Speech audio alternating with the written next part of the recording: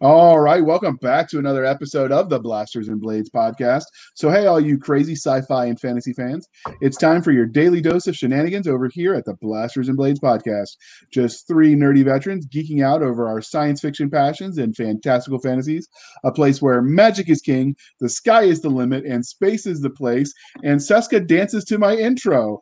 So, without further ado, we're going to You're just now noticing. I was trying to be professional. You know, we do that sometimes around here. Not very often.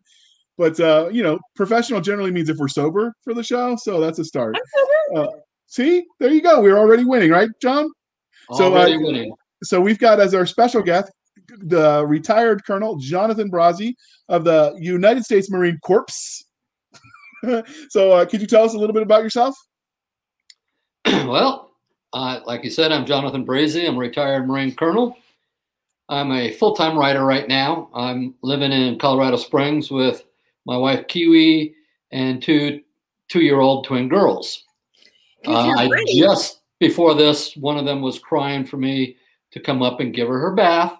So I want you to know that you are making her crying right now. It builds character. That's I'm going to blame you for that. But my writing, character. I've got about 75 titles right now. Mostly military science fiction.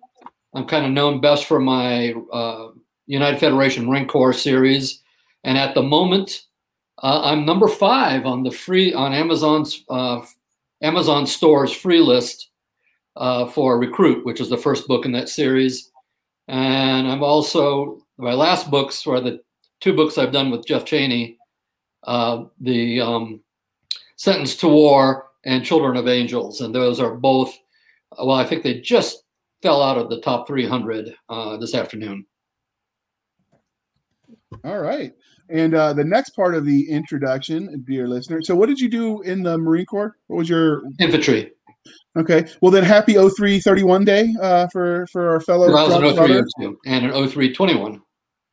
So that's the calendar date matches the rating for the Marine Corps Infantry MLS on today. So it's sort of a thing for enlisted people. We don't have anything cool like that because there's no 11B on a calendar date.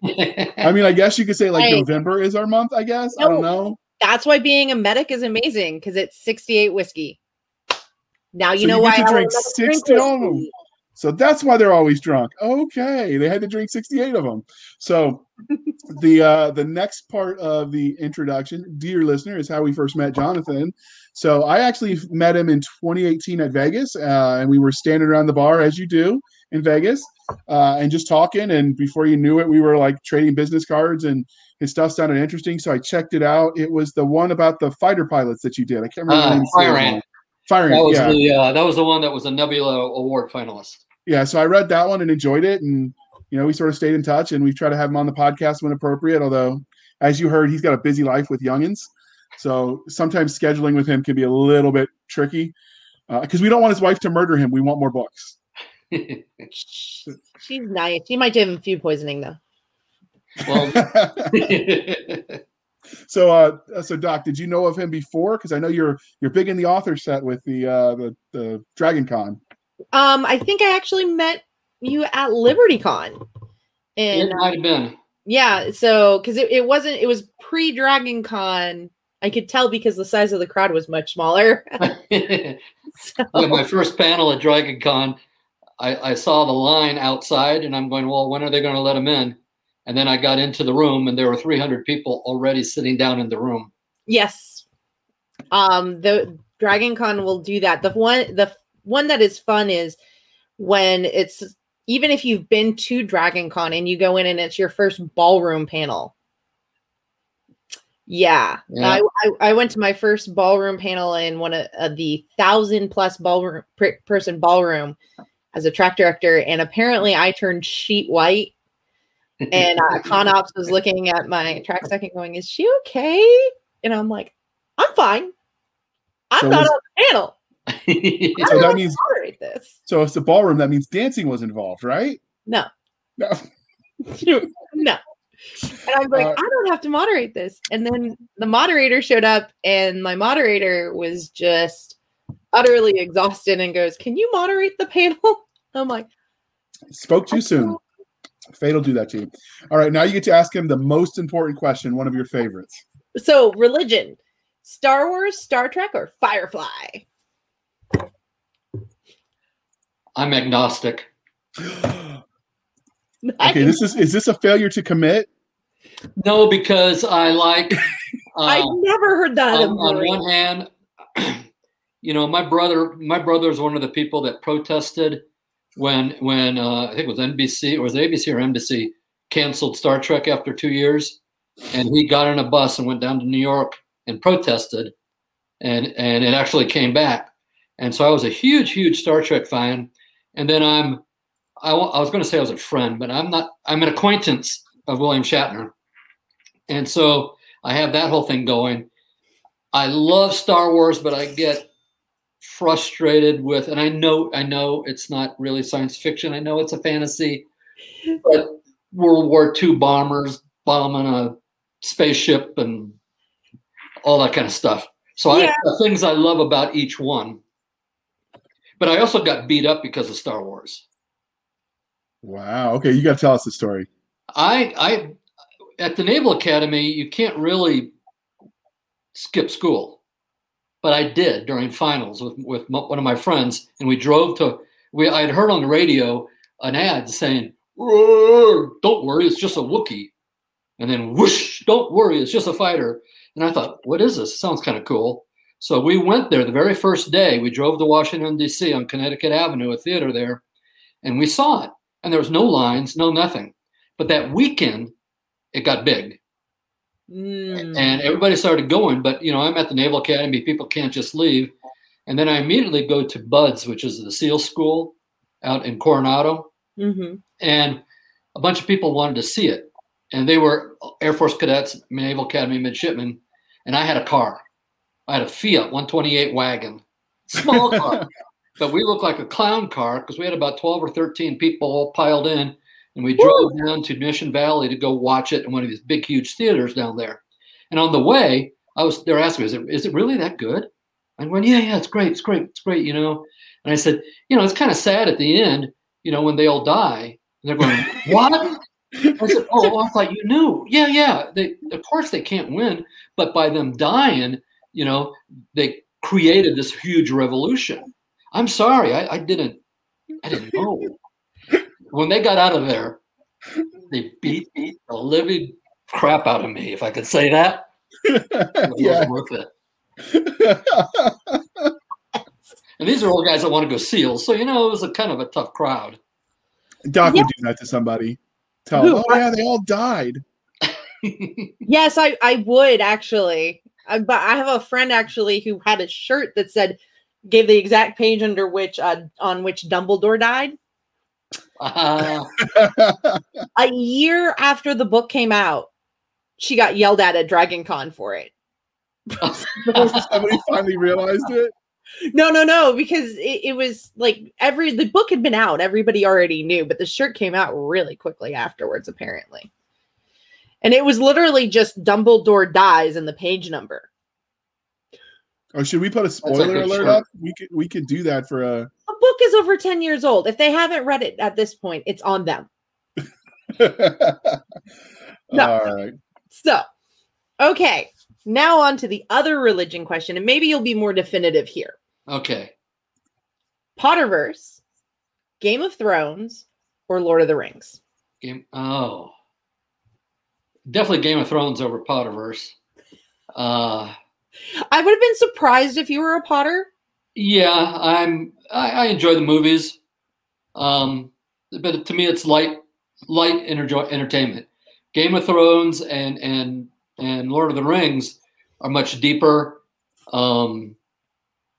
Something, I really love Game of Thrones, but I'm going to have to go Lord of the Rings. Nice. Very classic. I like it. So, good answer. What was your first love, sci-fi or fantasy? Sci-fi. Okay. That was definitive. I had been reading. I read Don Quixote de la Mancha was the first adult book I read, and then because I just was going to show everybody I could read it, and I really liked it. And then I was kind of Hardy Boys and things like that. And my brother had a copy of Andre Norton's Starman's Son. And that, at that time, I think it was just called Starman's Son. It wasn't called Daybreak. It didn't have the 25, 21, or whatever the date is.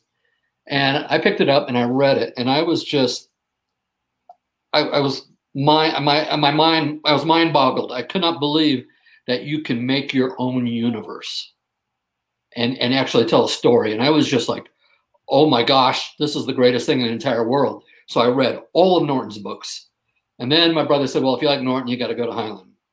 And then Heinlein, and then I went on, and McCaffrey and all that kind of stuff. So I started with sci-fi before I got into fantasy. So that remains my true love. JR. But I do have a Heinlein story too. Go. When I went to the Naval Academy, I wrote a letter to Heinlein, and I put inside a self-addressed stamped envelope to my brother, and I wrote a letter saying, "Please, can you just scribble a note saying, why haven't you contacted your brother?" Well, Heinlein writes this 2-page letter telling you midshipmen need to have family supporting them in their first year, blah blah blah blah blah. And remember, we didn't have email back then, so things had to go by snail mail. About 3 weeks later, I just get a letter. All it says, "Why is Robert Heinlein writing me and scolding me?" That's awesome. Oh my God. I wish I had thought to do that. and he did it. I tried to make it real easy. I expected him just, if anything, just scribble on a piece of paper.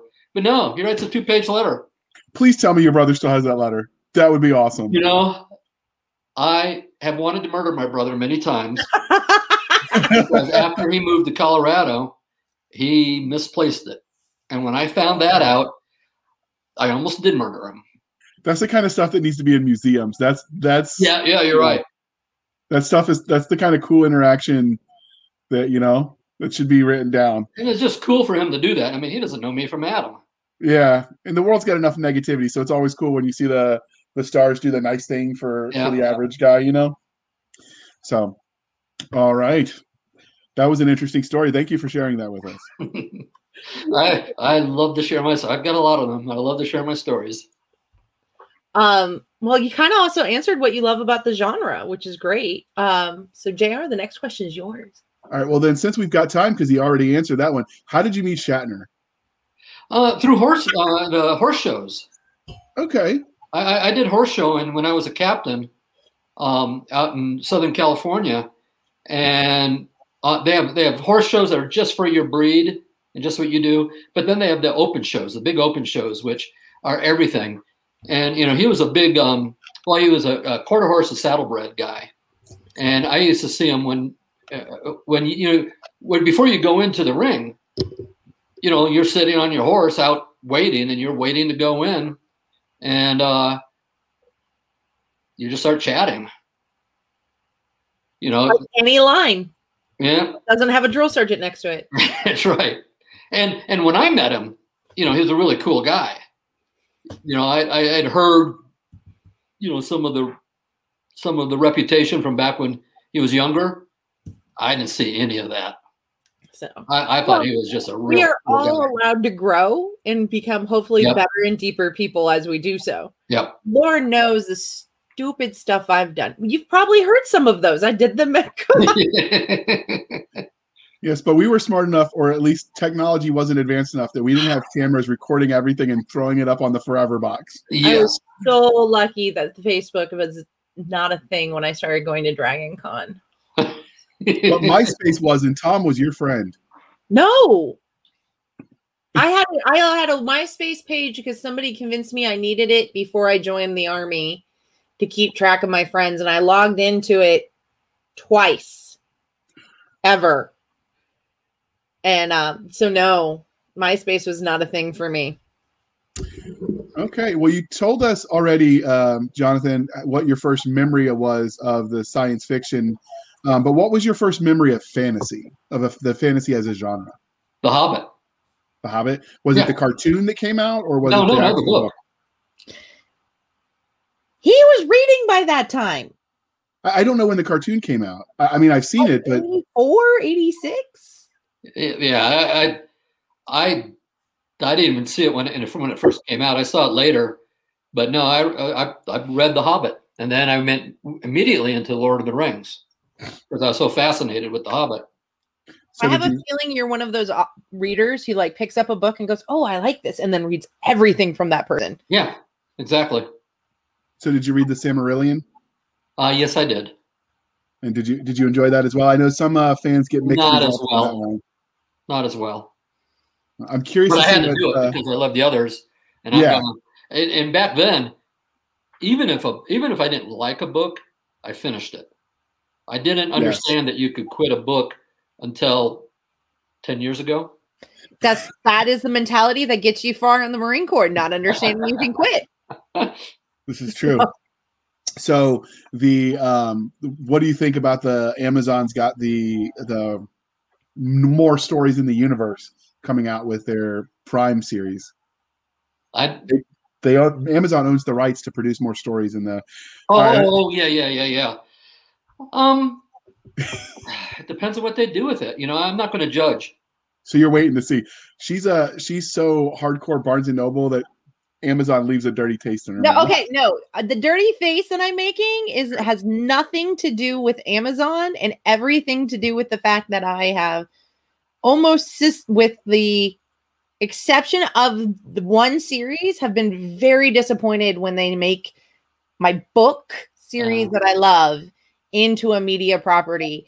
And I understand the differences of storytelling that you have to do and stuff, which is really the one that I was not disappointed in is the Bidden, which is based off of Kelly Armstrong's book Bidden, actually, and her Women of the Other World series. Because the changes they made in it were very calculated, and almost all of them, with the exception of one character, were all very small and minute. And I really liked that. But most of the time when you take the property, the storytelling is so different. I saw that with The Man in the High Castle. Yeah. So that's what my face is about, is not the Amazon thing. Though it is really hard to like a company that says that whose CEO makes it their stated goal to destroy another company. It kind of strikes as hostile business. Yeah, but Amazon bought this house. That's why. So yeah, I don't know. It's definitely, markets evolve though, so we're all good. But I would love Amazon doing it. I would love to have anybody doing it. I would love to be wide and make as much money with everybody. Just as a philosophy, I would rather do that. But yeah, no. I got to put 2 little girls to college. Yeah, but the face was not about Amazon. Yeah. It was just about my lack of trust in people to produce things correctly. All right. So you talked about, your first love with sci-fi and with fantasy, but how did that love of literature and the genre transition into you writing science fiction? I believe that was the first stuff you've written. Have you written any fantasy? No, I've written paranormal. That's adjacent. I've got I have a book called We're Rat. I read my first paranormal was Jack Williamson's Darker Than You Think. And I thought that was pretty cool. And it gets to the point now when I'm driving at night in the rain that I'm thinking about, here's one of those nexus in time that you can shift into being a werewolf. And I do that when I'm driving, the family's asleep or whatever. And here I am thinking about, okay. I forget exactly how we said it, but when stress comes up and things can happen, probabilities, that's when you can slide in and become a werewolf. And so I've been a lycanthrope since then. And I wrote a book called We're Rat, where when you get through puberty, that's when you become a weir, but you don't know what you are. And my MC was a throwback to becoming a rat, and no laws of physics, of conservation of mass or anything like that. And then I wrote 3 books, which I love, which are my Werewolf of Marines. I would consider that still Mill SF. So it is Mill. And my weirs are actually more science than fantasy. But okay, I can see that. Now, they may be bunk, but there's all scientific reasons on why the moon helps and why silver and all that kind of stuff. So I try to make it very scientific. So yeah, I would say it's more SF than. So than how did fantasy. that love of the genre transition into you writing the sci-fi? Because we're here to talk about one of your sci-fi properties, so we'll go with there for the duration. But how did that love of reading science fiction? I wrote back in 1970. Geez, it must have been 1978. I wrote a story called Secession, which was sci-fi, and I knew nothing about publishing, so I just sent it off to a magazine, and it got published. And I thought, well, this is easy, and yeah, well, really, but then as a Marine, I was writing more military, nonfiction, politics, nuclear proliferation. From when I got my PhD, it was on the environmental aspects of the tuna industry. So I was always writing fiction, and I never thought that I could actually write.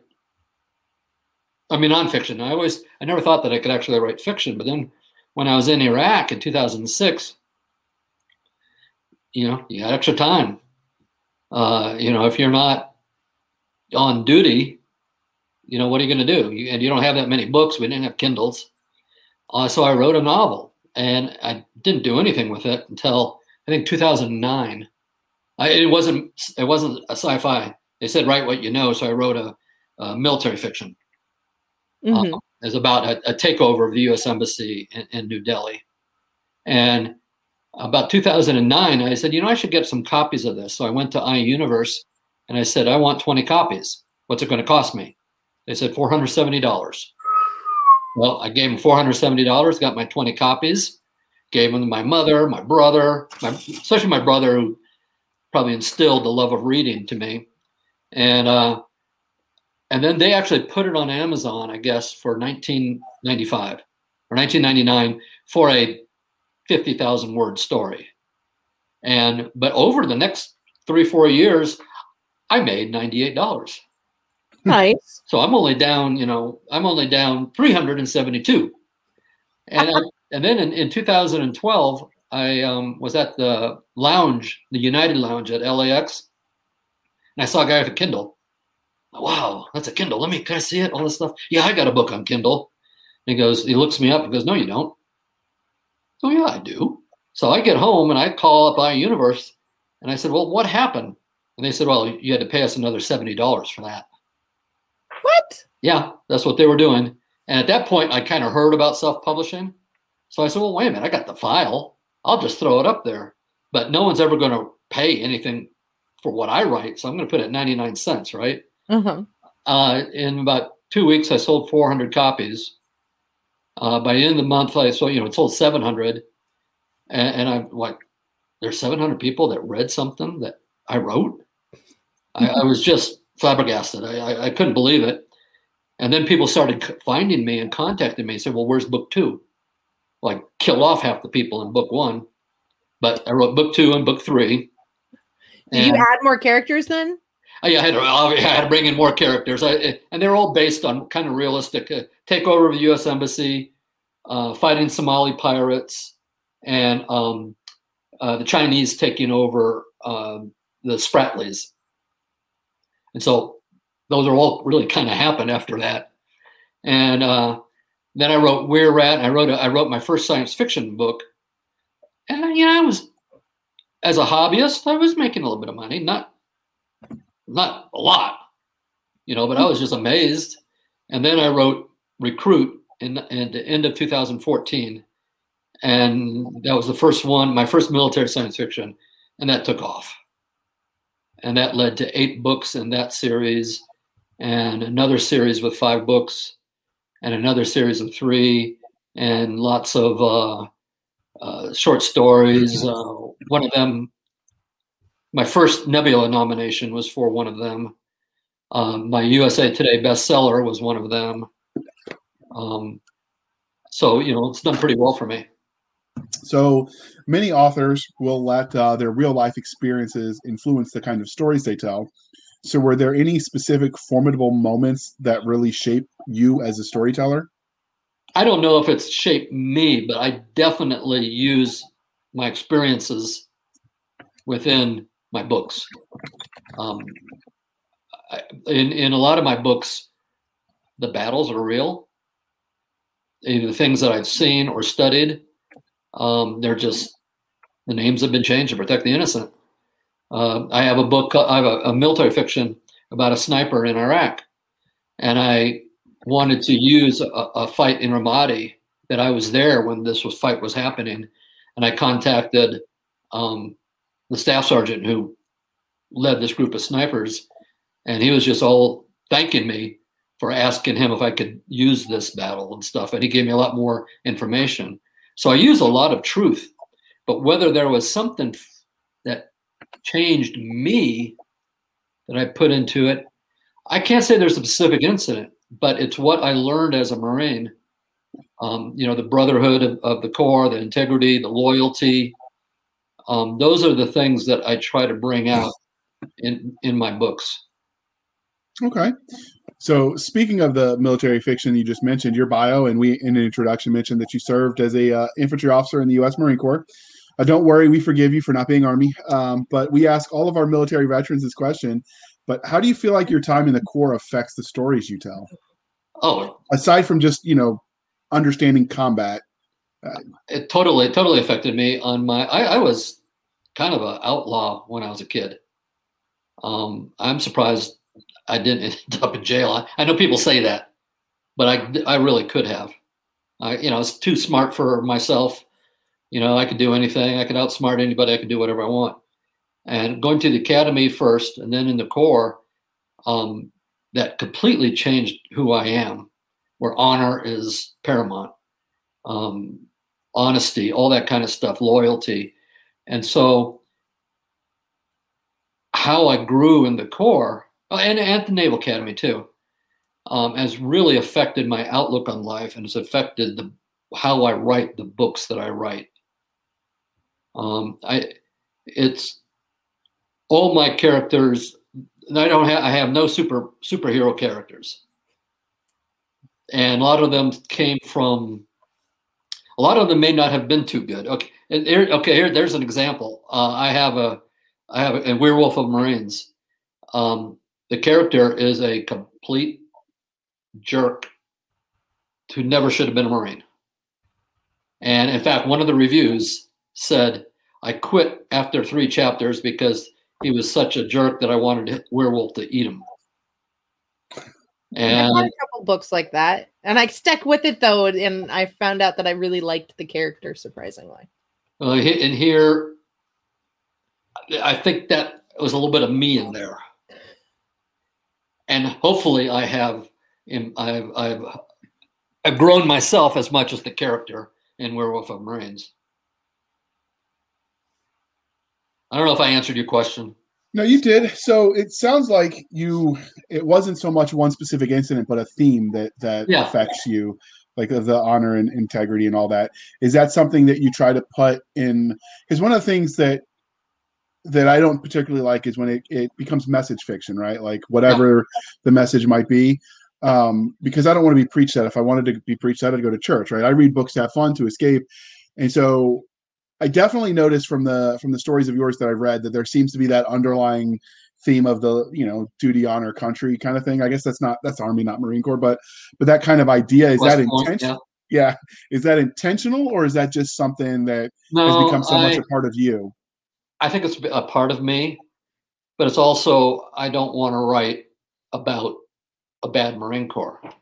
Or I have Army books, same thing with the Army. I have my Navy books, same thing with Navy. I like to give shout outs. I haven't done shout out to the Air Force yet, but Coast Guard I have. I will admit, I think one of the things, I've seen some books that are more like, oh, we're going to do Mil SF, but with mercenaries. And I go, I don't see the love of country and sacrifice pushing people that far if they're not dedicated to their country or a higher ideal. So I have a hard time buying into some of that at times. Yeah, I have a book that has a short story.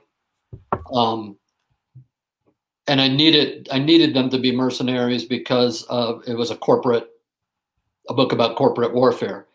But I didn't have the same duty, honor, country in there than I have in my novels. Yeah, but it was for a reason, because they weren't motivated by those things. Yeah, they weren't motivated. It was the bottom line. And they're not going to die for their cause either. No, yeah, and that was the big thing. Very few people actually died, but when they did, it was like, we can't let it go to there. That's why they surrendered when they could, because they knew. Yeah. And it's all being, it's also an entertainment, like the Roman gladiator type stuff.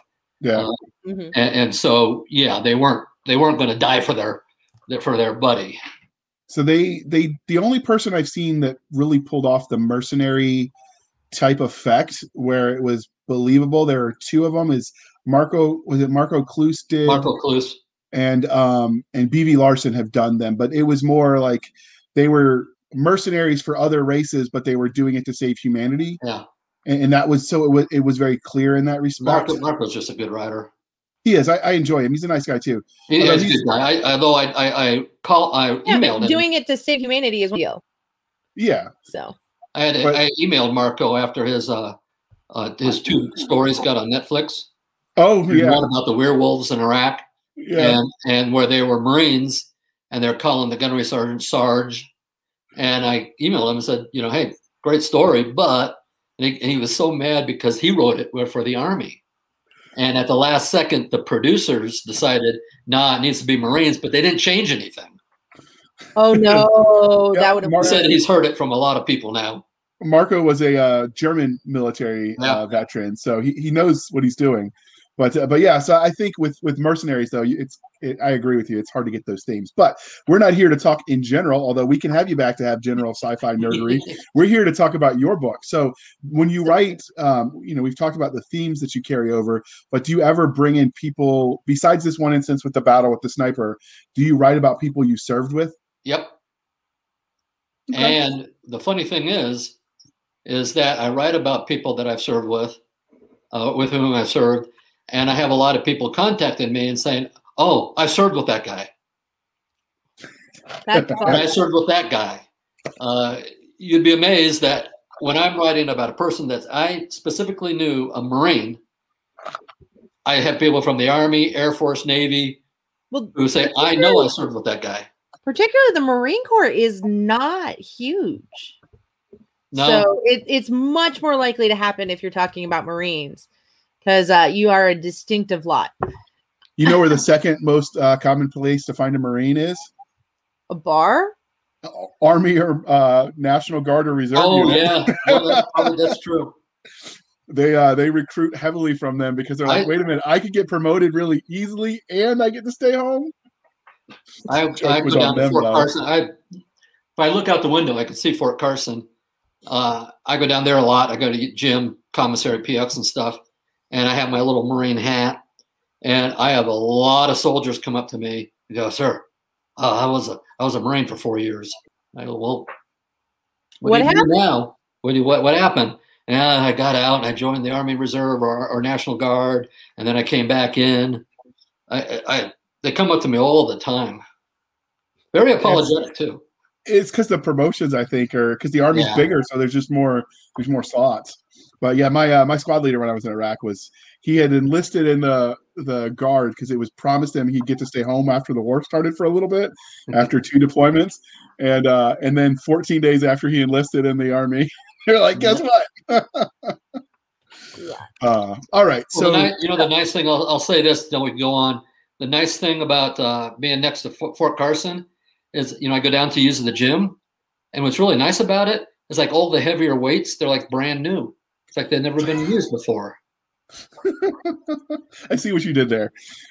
So does the time in the service affect the kind of stories you engage with, not this time as an author, but as a reader?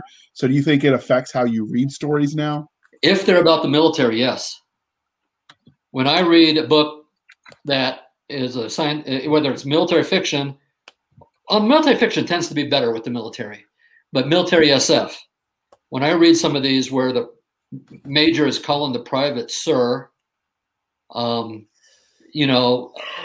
I mean, it's just, or the SEAL got out after 13 years because he made a war crime in Iraq, but he's got a retirement and he's got TRICARE, and I'm just, it really bugs me. I'm kind of stickler anyway for reality.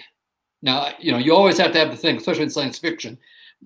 It's faster than light travel. It's alien life. I'm fine. But it's got to be real within the universe that you create. It makes sense.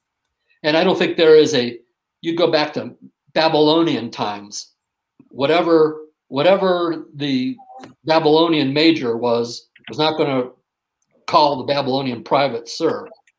What I would say on that one is, if you're a civilian writing military and a vet tells you something, even if you don't agree with them, listen to it. That's what I tell people. I tell people ask me at panels, at cons, I want to write military science fiction, but I've never served in the military. What do I do? And it's not just science fiction cons. I went to RWA and I went to a panel where I answered some Romance Writers of America. I was going, wait, the same RWA that? Yeah. With SIFWA, I was creating Science Fiction Fantasy Writers of America. I was creating an education program. RWA has a great program. So I went to the convention and I went to some panels because some of those writers know what they're doing. Some of them are fabulous. Making the movie. I'm not poo-pooing romance writers. And there was a panel where the person who was giving the panel knew nothing about the military. And so I made a few comments, and I have a lot of romance writers who contact me now about their military stuff. And I tell people, if you didn't serve in the military, go down to the VFW, go down to the American Legion, offer to buy the guys there a beer, and they will give you enough stories in one evening that you could write a trilogy. Very much so. So William Frisby has a book on space infantry combat, which basically is his projection to a point, but he also references all of the pertinent FMs and field manuals and stuff that he quotes, and it's basically a conglomerate. And even though I have most of the field manuals still that he references, I still use his because it's all in one book. I don't have to dig them all out. And so that's a good reference too. And there are a few other people that have probably written like how to do it for dummies version of the military. And the other thing to think about when it comes to tactics is almost every sports game out there started as a training for a warrior. Yeah. So if you can understand tactics as it relates to a sports game, just apply that same thinking and then start killing people. I mean, in the book, obviously, I'm not endorsing criminality. Please don't. I was going to more say, have you seen some of our people? Athletics is not our big thing in geek culture typically, but moving away from that, because I'll get lynched. Have you had any neat fan art happen for you, or? I had a guy who wrote a song. Oh, that's new. And he sent it to me, and it was really cool. I mean, he goes, I wrote this song, and can I send it to you? I'm like, yeah, right now. And then he asked me, is it all right if I put it up on whatever they sell songs, the Amazon for songs or whatever? Yeah. No. Maybe is it iTunes? iTunes is Apple. Yeah, I know, but is that where people put up their indie work? Yeah, you can. There's several of them, but iTunes is one of them. Okay, well, it might have been iTunes. It might have been another one, but yeah, it was pretty cool. That's awesome. Art. Well, I'm waiting for the art. Please, somebody. Have you found a cosplay yet? No, I am dying to find that. I go around looking at Dragon Con, going, please. Are you? No, I don't think so. Well, yeah, Dragon Con has a lot of cosplays. So hopefully this year, because we have a show. Yeah, I'll be a pro. I got my pro thing for Dragon Con. And that'll be fun. Have you had anyone ask you for an autograph out in public away from a convention or a regular book signing? Yes. I think only once. It was at a paintball, national paintball competition in Las Vegas. Okay. It was at the park that was near my house, and I was taking the girls. They were 8 months old or something. Take them out, and I see all this stuff going on. So I went down there, and I had a shirt that actually said "recruit." It was my shirt. It was the cover of my book. Mm-hmm. I've got two shirts like that. And I happen to be wearing this one, and some guy goes over and says, "Oh, that's a great book. I really loved it." And I went, "Yeah, that's me." He was like, "That's you?" He thought I just bought it somewhere. And so he didn't have a book for me to autograph. So I had to autograph his shirt. That's cool. Paintball shirt, which he probably just went out and got splattered right after that. That's still cool, though. It's still cool, though. So, but that wasn't the first time anybody ever approached me in the wild. I told you that for my PhD, I had written a book about the tuna industry. And a friend of mine in Thailand was getting married, and he was from a very big family. So there were like 6,000 people at the reception. And yeah, it was this big. And so that's like bigger than Dragon Con, right? It was high society, all that kind of stuff. Your math skills suck. But I went to, your math skills do suck for that. And so when I was with another friend of mine, and he motions to these two young women to come over. And in Thailand, I'm Dr. Brazee. That's just what they do there. So he said, "Yeah, this is Dr. Brazee. I want to introduce you." And one of them looks at me and goes, "Dr. Jonathan Brazee?" I went, "Yeah." And she goes, "Did you write?" And she said the name of my book. Well, she made a couple of mistakes, but she said the name of the book. And I'm like, "You got to be kidding me." Well, it turns out she works for the Thai government in the tuna industry, for regulating the tuna industry. And they had used my book as part of their stuff. So here I am in Thailand at a wedding, and somebody had actually read a nonfiction book of which there were only 500 copies printed. I mean, it's a big book, and it costs like it costs almost $200 to buy it. Whew. I hope that was the first time anybody's ever approached me in the wild. It's cool. So, what would you say? Have you ever spotted somebody reading one of your books in the wild? No, I'm dying to do that. I would hug them and adopt them and everything else. Aww. I did not quite as good and I'm not as odd at WorldCon in Spokane. It might have been. I think it must have been WorldCon in Spokane. I was manning the SIFWA booth, right? They have a booth to give out brochures, and they said that you can bring a couple books and put it out there while you're in the booth. And I had, for Recruit, I had somebody that gave me not a very good review. Ooh. And said that I probably have never been on a date and things like that. The first book is very male centric because that's what the society is. But over the course of the arc, our hero understands that his wife is 10 times more capable than he is, and so on and so forth. So by the end, his daughter actually becomes a Marine. But anyway, he read this first book and said, I probably never had a date. I'm probably living at home. And this girl comes by, this young woman, maybe 20 years old, and she's walking by and she's kind of looking, walking by, you look at the things, and she sees the book, looks up, sees my name tag, looks down, sees the book, looks up, sees my name tag, and she goes, "That review was wrong." And I'm like, "Oh my God, did you read book 2? She goes, "No, not yet." I go, "Here."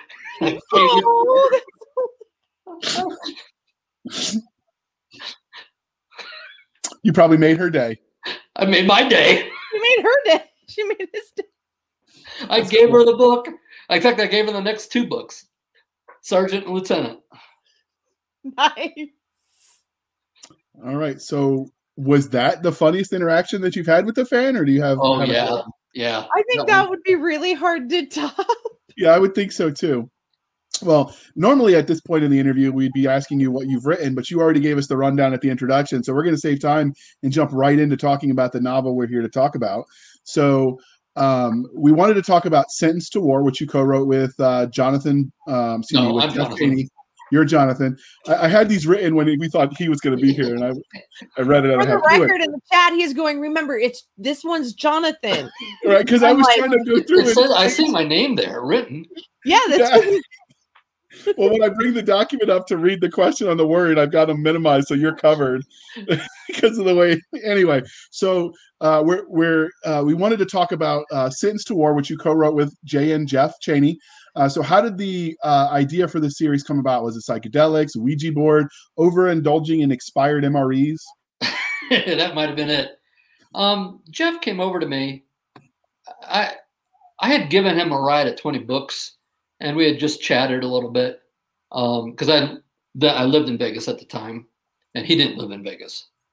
And then, geez, how did it start? He just asked me. He got me up on Facebook and started asking and saying, hey, have you ever thought about doing a co-writing?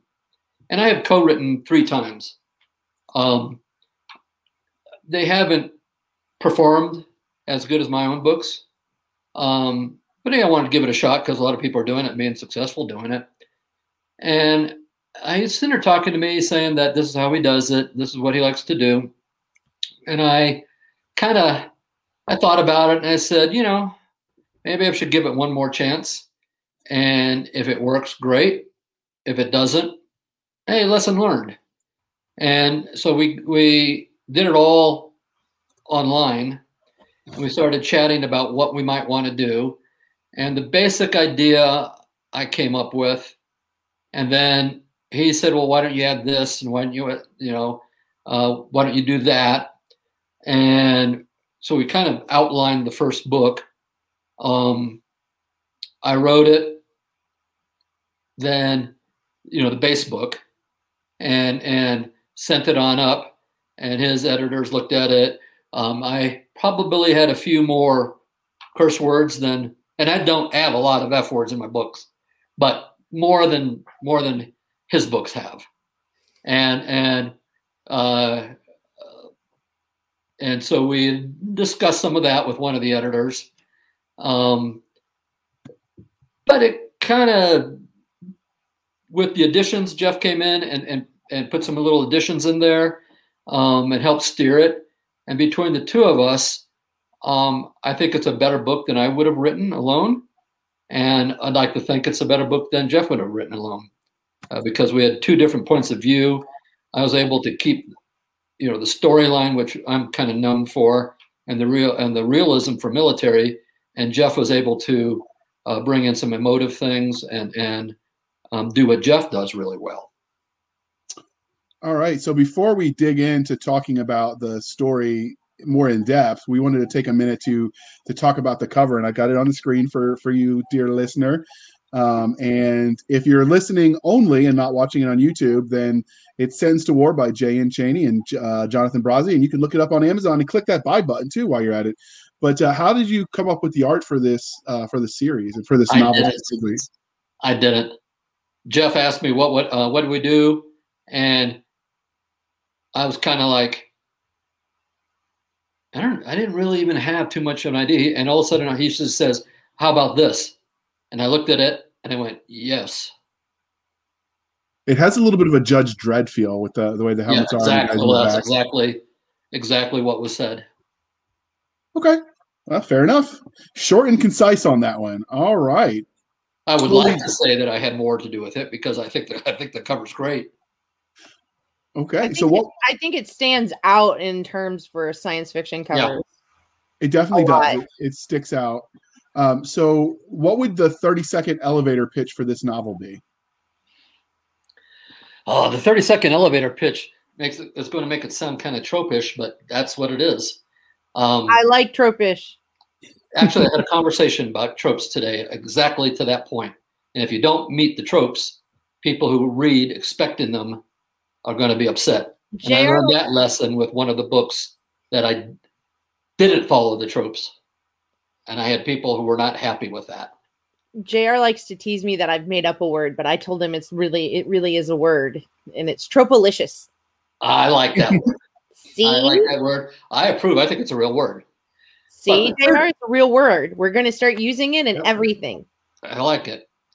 In fact, I'm going to use it in some of the reviews I write. I only write a review if I think the book is 5-star, because as a writer, I don't think it's fair for me to do anything below that. So if you look at my Goodreads, every report, every review I have is 5-star. That doesn't mean I think every book is 5-star.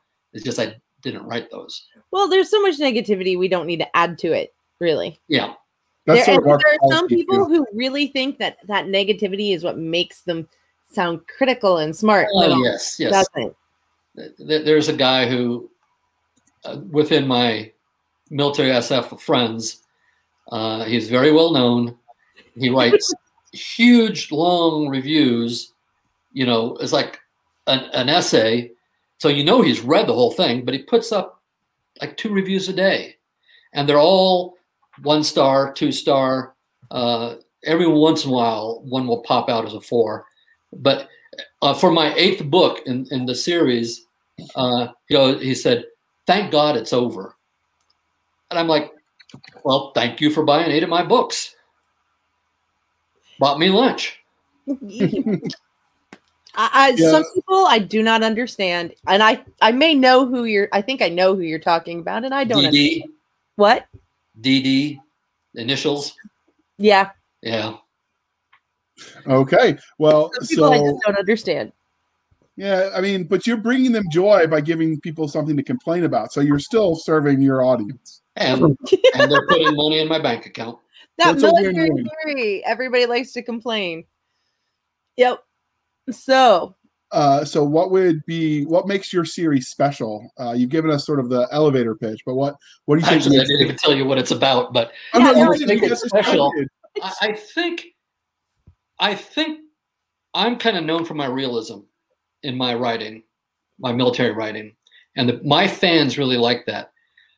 Jeff's fans are more, Jeff's readers are more broad-based with a lot more interest in different things. And so I think that together we've done something that has a broader appreciation, that more people are going to like to read it, yet the military is true. It's like as if we were talking about Star Wars and stuff. It's as if somebody had the grandiose vision of Star Wars and the all the different intricacies, the ideas of the different worlds and everything, yet it was militarily accurate. So, okay. So what was that 30-second elevator pitch then? I got so engrossed in what you were saying, I didn't realize. It's okay. We're beyond that. The real pitch is essentially the war is going. You got humans banding together for the first time in hundreds of years because of an alien race that's technologically advanced, and humanity is fighting for and it's not going well. And because of that, they're conscripting people for all sorts of minor offenses, including our hero. And he thinks he has a cush job with a union, and he finds out that no, he's going to be a Marine. And how does he deal with that, where he doesn't really want to be there? It's like being drafted and going to Vietnam. And how does he deal with that and learn that maybe he has a home in the Marine Corps? Go ahead. Got to be a really hard psyche, because we have an all-volunteer service. Really, particularly now. But there are some people who join who feel like that is really their only option. So that's got to be an interesting head psyche place to get yourself into. I've got a lot of the Vietnam vets have already reached out to me. Mm-hmm. There were some when he was getting out, because you were in Iraq right around the time I was in 2005 for my last deployment. And my platoon sergeant, one of them was go to war or go to jail kind of enlistment back. I mean, obviously it wasn't war at the time, but yeah. So I mean, it still happened unofficially. Oh yeah, no. That there and then are with the IRR call-ups, we saw some of that. I mean, technically they had volunteered, but they thought their time was done. So you can see the smatterings of it, but definitely not to the level of what he's talking about with Vietnam. Yeah. So did you draw on like the experience you knew because you were alive for that? I mean, did you? I came in 75. Don't call him old. That's I'm me. not. He wasn't in like for the draft because the war was over when he joined. I had to register for the draft, but no. Okay. I went in. I came in when I was 17 in 75. So the people that I served with were drafted. Okay. Yeah. And a lot of them, particularly a lot of my staff NCOs, my staff sergeants and gunnery sergeants, stuff like that, were drafted out of the ghetto of Detroit, for example. Quite for whatever reason, several of them came out, all within it's 1 square mile in Detroit, and I had quite a few of my, in fact, most of my staff NCOs were drafted and had come out of that kind of lifestyle, and then found the Marine Corps, and they said they just traded one gang for another. And this gang was legal, and then like one of them would tell me that my gunny, he said he came into me one day and he came and sat in my office and he said, my son just got accepted to Duke, and I'm like, hey, congratulations. He goes, no, you don't understand. Nobody in my family even graduated from high school. All my brother is in prison. My other brother was killed. My son is going to Duke. And I was like, well, I kind of sunk in then what he's talking about. His son had been on military schools all around the world. His son didn't go to some rundown school that no one cared about, because sometimes our education system, the poor schools, people don't care about. But his son was able to go to DoD schools from his whole life, and now he's going to Duke, and he's breaking that chain. And that was actually a kind of a moving moment for me when it sunk in. Yeah, I met 2 soldiers when I joined, and I went to basic training with a female who, she felt like the Army was her only choice because she was the only person in her family who had never been in jail. And I knew somebody who he went in, and he was the only person in his family who was male and wasn't in the mafia. So, it is. So there are some people who definitely, and I think it wasn't even 10 years ago that the last draftee retired from the Army. So, I mean, we think about Vietnam being so long ago, but so I knew a guy who he wasn't in my platoon, but he had actually, I forget if it was the Crips or whoever, it was a LA gang, had sent him to the Marine Corps to gain skills, and he stayed. Yeah, I would have stayed too. He stayed. So, but getting my buddy who was in his platoon, he used to tell me about that. He said, when his enlistment was up and he was supposed to go back and take his military skills, he just said, nope, I'm re-upping. I think that was probably the better choice, but I might be biased. But getting back to our favorite, we're going to talk tropeliciousness. So what tropes do you think you did best in this, and what tropes did you bring in from outside, like your stereotypical military SF genre? Because it sounds like you probably brought in a couple of tropes from like the true crime genre. Yeah, I would say that the tropes that I have are the ones I normally have are people who you wouldn't think are going to be successful, but finding a home. The willing to die for your friends, your brothers in arms. I tend to have, although not, I refuse to do that for my novel Integration, which is one of the ones I'm most proud of, that the empire is evil.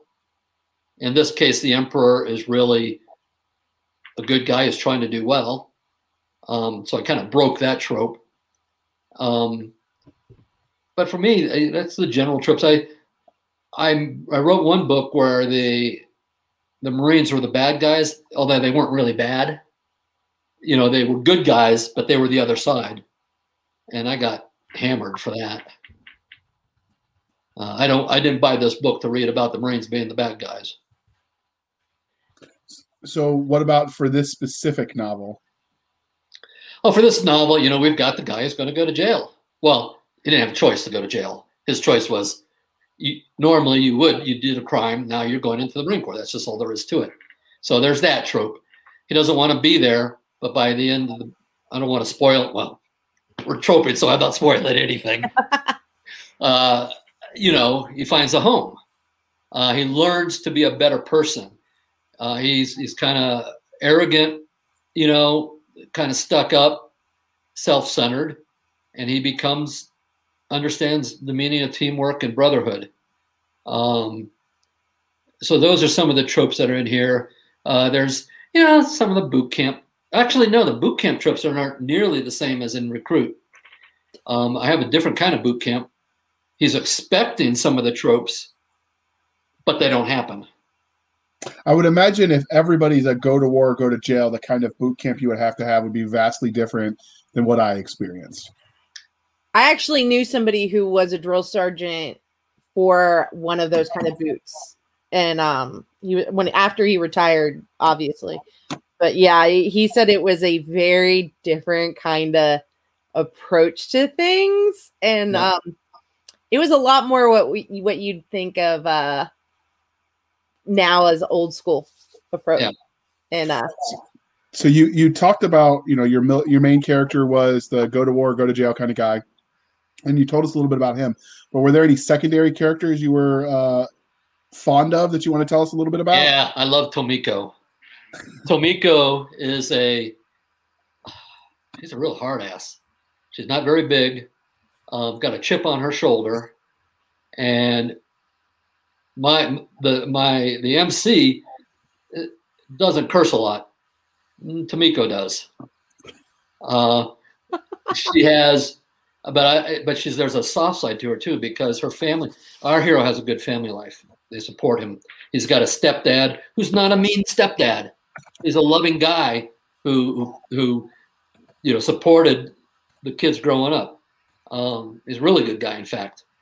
Those are some of the things I like to turn on their head a little bit from what a lot of times you read. So he's got a really good family life, but Tomiko doesn't, and she kind of gets wistful sometimes when she sees our Reverend Rev, is his nickname. I like Tomiko a lot. I like Husman. His name, Hussein is his real name. Those are two I like a lot. Tomiko, I would say Tomiko. Okay. All right, the next one is you, Doc. So what can you tell us about the bad guy in this book? The bad guy, they're in the first volume, the bad guy is the situation and the enemy. Okay. But it's hard to do because we don't know anything about the enemy. You know, we don't communicate with them. They can understand standard English, whatever you want to call it. They just basically make demands, and they're powerful. We don't know why they're doing what they're doing. There are some hints in book 1 that if you look at them and you go on to book 3, you're going to go, okay. But we're not going to really understand them at all until book 3. Okay. So it's hard to make them the bad guy because right now they're just, you know, Godzilla or somebody. Yeah, they're just very vague. And so I got to ask, because are you pantsing this? I think is the term JR likes to use, or did you outline it's a hybrid. Okay. Hybrid. I pants. I know where I'm going. I am wearing pants now too. I'll have you know.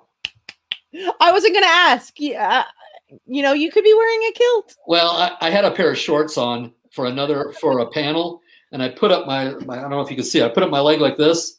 Someone asked, "Do you have your pants on?" Like, no, they're real shorts.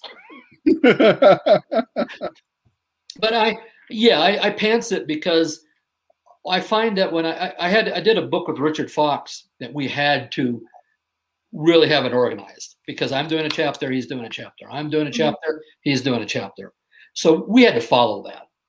And if we had something that we wanted to add, we had to ask each other, because it could screw up all the other. I remember you talking about that book last year. That's the one they had the famous actors did the audio book. Giancarlo Esposito did mine. And McDreamy did Richards. Not that I know. There we had to do that. Here, Jeff and I have come up with a general story arc of where it's starting, where we're going, and some cool things to add in there. But I keep thinking, oh my gosh, wait a minute, no, we have to have this. We have to have, oh, wait a minute, this character is really growing, and something bad's going to happen to this character. Now I got to make that, when it happens bad, I got to make it worthwhile. So I have to go back here and do some stuff here. So in this one, you kind of talk about how the world is almost the character and the bad guy. Can you give us a little bit of what to expect in the world, from the world? Like, well, I said the world, but it's what we have are humanity is spread across most of our section of the galaxy.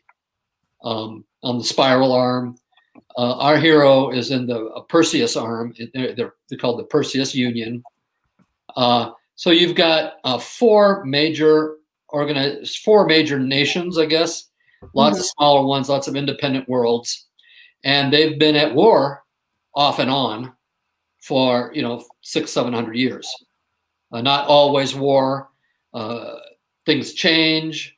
Who was an ally is now not. A lot of it's economic warfare and things like that. But when the centaurs, and we're calling them centaurs just because they're coming from that section. We don't know if they really are from that part of the galaxy, but since they came from that direction, that's what they're called. And what they have done is they've united humanity to try to fight this. Them. Yeah, but there's also still these rivalries, and if humanity thinks they're going to survive, then they want to be positioned so that they're in a position of authority afterwards. Yeah. So they're cooperating, and that goes a little bit more into book 2, which is already out. You see a lot more of that maneuvering. And of course, our hero thinks that's BS because, he's fought with some of these other people from these other countries, nations, or whatever you want to call them. Okay. Now, if your characters were to meet you in a back alley and they knew who you were, how screwed would you be? If they only read the first book of themselves, I might be screwed. If they get to the end, those that are still alive, I think they would shake my hand.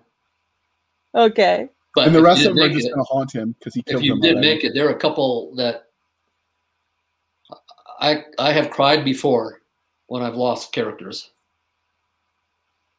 I can understand that. More than once. But if everybody makes it, then it's a circle of time. So, every year at the anniversary of her last book, that final battle, J.K. Rowling sends an apology for one of the characters she killed.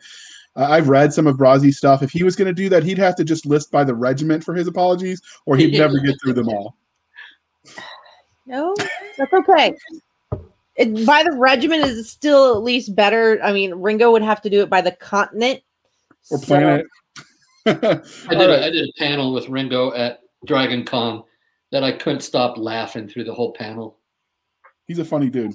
So, oh my gosh, it was so funny. I don't even know what the panel was supposed to be about, but we had three military guys, and it just got to be telling stories. I think I know which panel that one was. So this is the question where we dive in to see how the sausage was made. So were there any cool scenes that you wrote, because you said you wrote the first draft, that got cut that you still really liked and you might use later, or anything like that? No, they all made it. Okay. Well, then you guys got to go out and buy the book when this interview is over and check it out, so you can leave those glorious reviews on on all the reviewing platforms. So Sentenced to War is clearly part of a series. I know because you told me so, and it says so on Amazon. There are currently 2 books out in the series, and you've mentioned a third one on the way. But is their story done after that? What's next for these characters in this universe? I'm actually, initially I had agreed to do 3 books because I didn't know what the reception was going to be. These books are doing really, really well. Because when I co-write with somebody, I've got to figure out on a financial part. I mean, I've co-written with somebody just to better my craft once, and that's fine. But from a financial and a business standpoint, I've got to decide whether if I write the book myself and I'm paying for the cover and I'm paying for the editors, am I going to make more money doing it for myself, or am I going to end up making more if I'm doing it with someone like Jeff after we split, after we do our split? And in this case, it's clear to me that this one is better financially.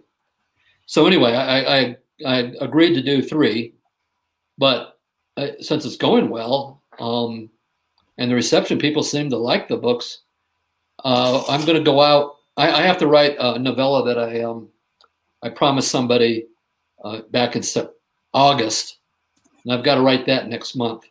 So as soon as I finish Song of Redemption, I've got to write that novella, and then I'm going to go out to Vegas and spend a couple of days with Jeff while we hash out probably at least 6 more books.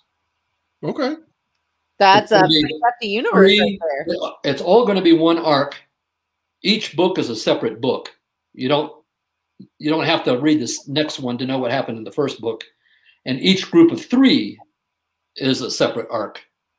So we've got 9 individual arcs. You're using the Brazee method. Which is actually.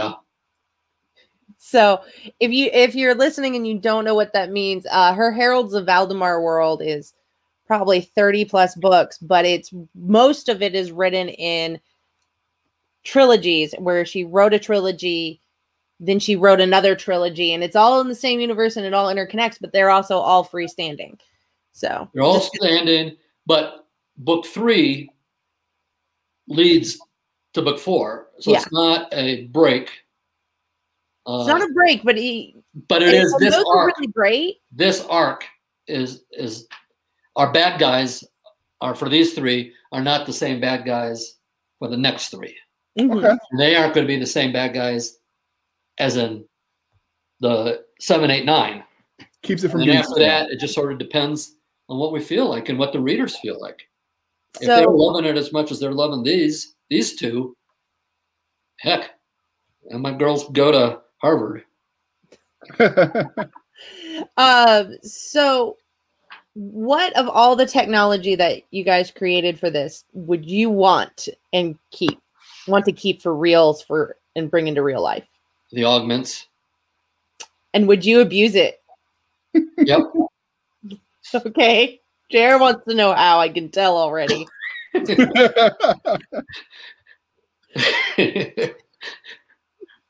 I've been up too long for that. Don't laugh like that. Well, all right, he's a married man, and we'll leave it at that. Yeah. All right, so we'll move on. There. All right. So, Siska, you get to ask him your favoriteest question before we wrap this up about the aliens. Yay! So, when you go about creating your aliens for this universe, did you let nature inspire you? Did they come out whole cloth? Did you just haven't gotten to deciding on what they look like yet? So you don't. These ones,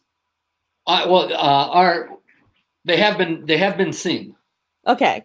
Normally, they're in armored, different kinds of armored.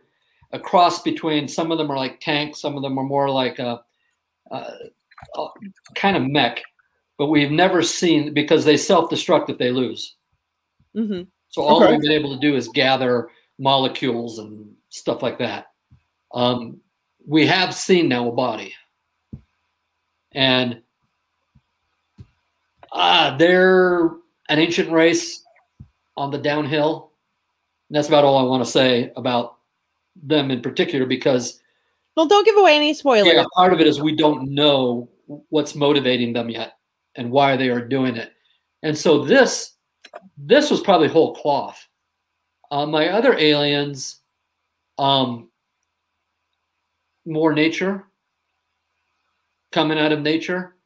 I try to be, and I try to really think of the physiological, the science of physiology and all that kind of stuff with my aliens. And I think all my aliens have been enigmatic, at least initially. I love my aliens, not my first aliens. I love my second aliens in my UFMC, and they are sort of bird-like. And I did definitely look at nature for them. Yeah, I think this one, though, they're whole cloth. However, if you stick around long enough, and we get to, and I have for my alliance in that series, that was a amoeba, a giant amoeba, the Blob, the TV, that old 1950s science fiction, the one that kind of came over and blobbed everybody. That was just a giant protozoa. Okay. I wanted something that's not what I dislike when I'm reading is this. I'm going to really upset somebody here now. Is some of the Star Wars aliens. Now I know they're doing it because you got to be able to film it, and it's easy to put a mask on somebody and film that. Or a forehead ridge on Star Trek. Yeah, a forehead ridge on Star Trek. Now that's an alien. And I understand you're doing it for TV and movies. You have to do that. But if you're writing a book, you can make the alien different. I mean, Heinlein had the big bugs, the bugs fighting. Okay, that's different. I like that. Grossman had Dr. Blanket. Yep, I like that stuff. I don't want to see. I read a horrible. Well, I won't say the name of the book. I read a book that I really disliked. And in this book, the author thought that he was being clever when basically everybody is basically humanoid, except that the males of one of the other species were really the females. They look completely male, and the females who look completely human female were really the males. And so then you could all get in bed together with the aliens. And I'm like, oh, and they all do this. Every alien in the universe does thumbs up. And I'm just like, come on, you're not making a movie or TV show where you have a budget to think about. Back before all that CGI, you're writing something. Give me an alien. Fair enough. I like it when people get atypical. So like Jack Campbell, John Henry has used. A buddy of mine, U.S. Naval Academy grad, class 78. He's another one of the autism parents out there. So we've talked. So he used like a giant, essentially a teddy bear almost.